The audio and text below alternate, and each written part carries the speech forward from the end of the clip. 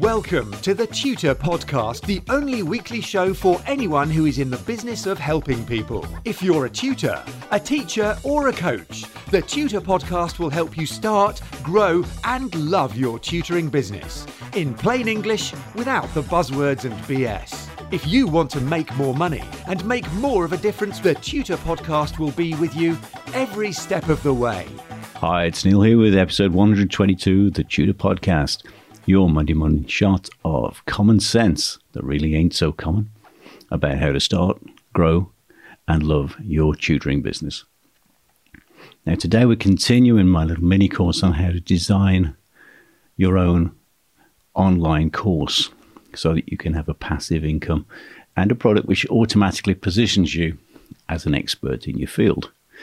So if you want to go back 4 or 5 episodes and pick up the start, if you've only just fallen on this, feel free to do so. But today we're going to crack on with it because I don't want to waste any time. Today I'm looking at the actual design of the course itself, because we've already figured out why we need a course, who we're going to be, who our customers are, and the transformations they can expect from taking our course. So today it's all about the course structure. Now, this is something that for me was like being smacked in the face, because I'd always thought it was about the content of the course. And consequently, I was just generating content. But without the framework of the course design, your content is just swishing around in a bucket and it won't make any sense. So a good structure will make life easy for the people taking your course, whom we call customers. And I like customers. So let's crack on then. Designing the course itself. This is the framework. Now, the actual structure of the course is designed for me to build a bridge for the customer to cross to get them from where they are, their point A, to their ideal point B, and to have everything in a step-by-step logical sequence. So, first thing to do is review the course transformation we're designing in. Where are they now? What's their point A? For my customers that's stuck, frustrated, bewildered, fed up of just rote learning, and they really want to understand what they're doing. Their destination point, as far as I'm concerned, is to be enlightened, to see the connections and why everything works so that they can simply move beyond where they thought was possible for them to get to. So that's the bridge, to get them from stuck to enlightened.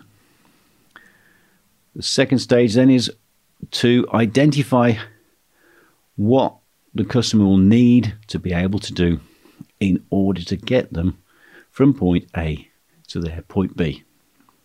So I like 10s as a number. I like 10 modules, and these will become my modules. So I write down a list of 10 things. So for me, the very first thing is the customer will need to understand the relationship between the instrument and the body, to rethink their heroes and their gods. So that's point 2. Point 3 is to adopt proper position and biomechanics. Point 4, build their core skills, and so on and so on. If I have 10 modules, 10 major points, then I'm probably good to go. If it's only 8, then 8's okay. If it's 12, that's cool. I think beyond 12, I'm probably going to be looking at splitting it into 2 courses. If it's only 6 units, maybe it's going to be a free mini course for lead generation. Maybe. So the main points will become the really significant marker posts or the milestones on the journey as the student, the customer, progresses through the course from point A to point B. So milestones, modules, marker posts, whatever it is. So there is no fixed minimum or maximum number as far as I'm concerned. Anything goes, depends on the niche I'm operating in and the outcome of the course I'm aiming for. So step 3 then is to go into each of those milestones, each of those modules, and look at the sub milestones, which will achieve the A to B transformation for that module. So my point 1 is understand the instrument and its relationship to the body. So I'll then key up 10-ish bullet points of what I want to cover. So for me, it'll be the evolution of the instrument, human anatomy, historical context, because if you have a handle on those things and all the other points which will go into this module, you have an idea why the guitar is the way it is. It's not some mystically created object that simply manifests itself out of thin air. It has an evolutionary path. So then I'm on to point 4, is to look at each of those key points I've just outlined and to dig down into them to find out what are the key points I need in each of those subsections of a module. Now, the subsections of the module are actually just lessons. And I'm looking now at the key points I want to include in each lesson in order to make the lesson work. Then I'll arrange them in sequence. And I'll borrow a phrase from one of my own students who is a head of physical education at a very well-known university. He says, make sure that you have secure micro-progression at each point. So I'm looking to make sure that the new material sits squarely and safely on the foundation of the previous point. And that's basically it. It's pretty easy. As an overview, the course has 10 modules, each of which has 10 subsections called lessons. And each of those lessons has 10 key points. That's 10 times 10 times 10. That's 1,000 key points, all neatly organized and put into a sequence that's logically designed to move the customer step by step from their point A to their desired point B. So looking down the course from the top, it's course, 10 modules, 10 lessons each per module, and then 10 key points per module. Now, for anyone who's worked in education where lesson planning is the norm, this is going to be pretty much old hat. But for people like me who came up through different avenues and didn't go and study educational technique at uni, then this is really important, particularly I think for creating a hard product. As far as the live face-to-face lessons go, I'm very, very happy to evolve the lessons on the hoof, because I keep a record week on week of where the student is and know what the next progression. Let's edit that fumble, shall we? And I know what the next progression is going to be for that student.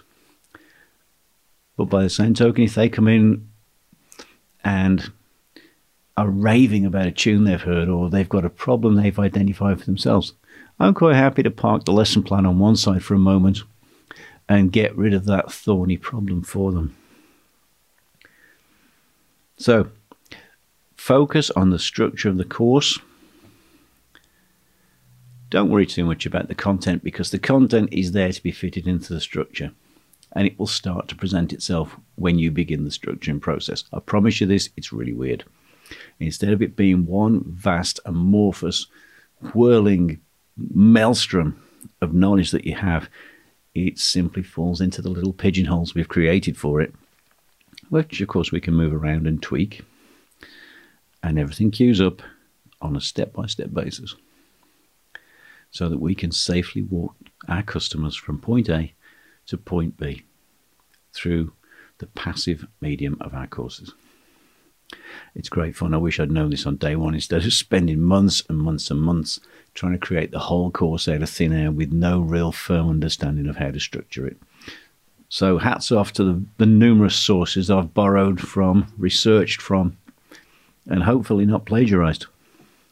I owe a great debt to everybody who's been good enough to share information with me on this point.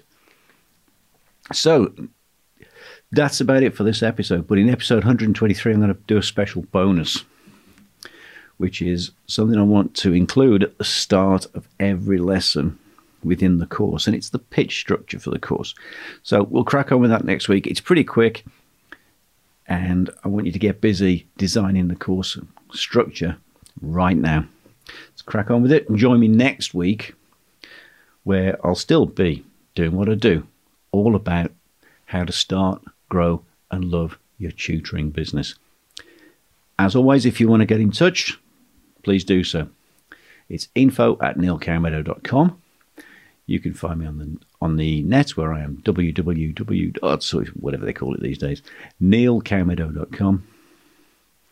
And on Twitter, I am @TutorPodcast. So I'll see you next week. Have a fabulous day.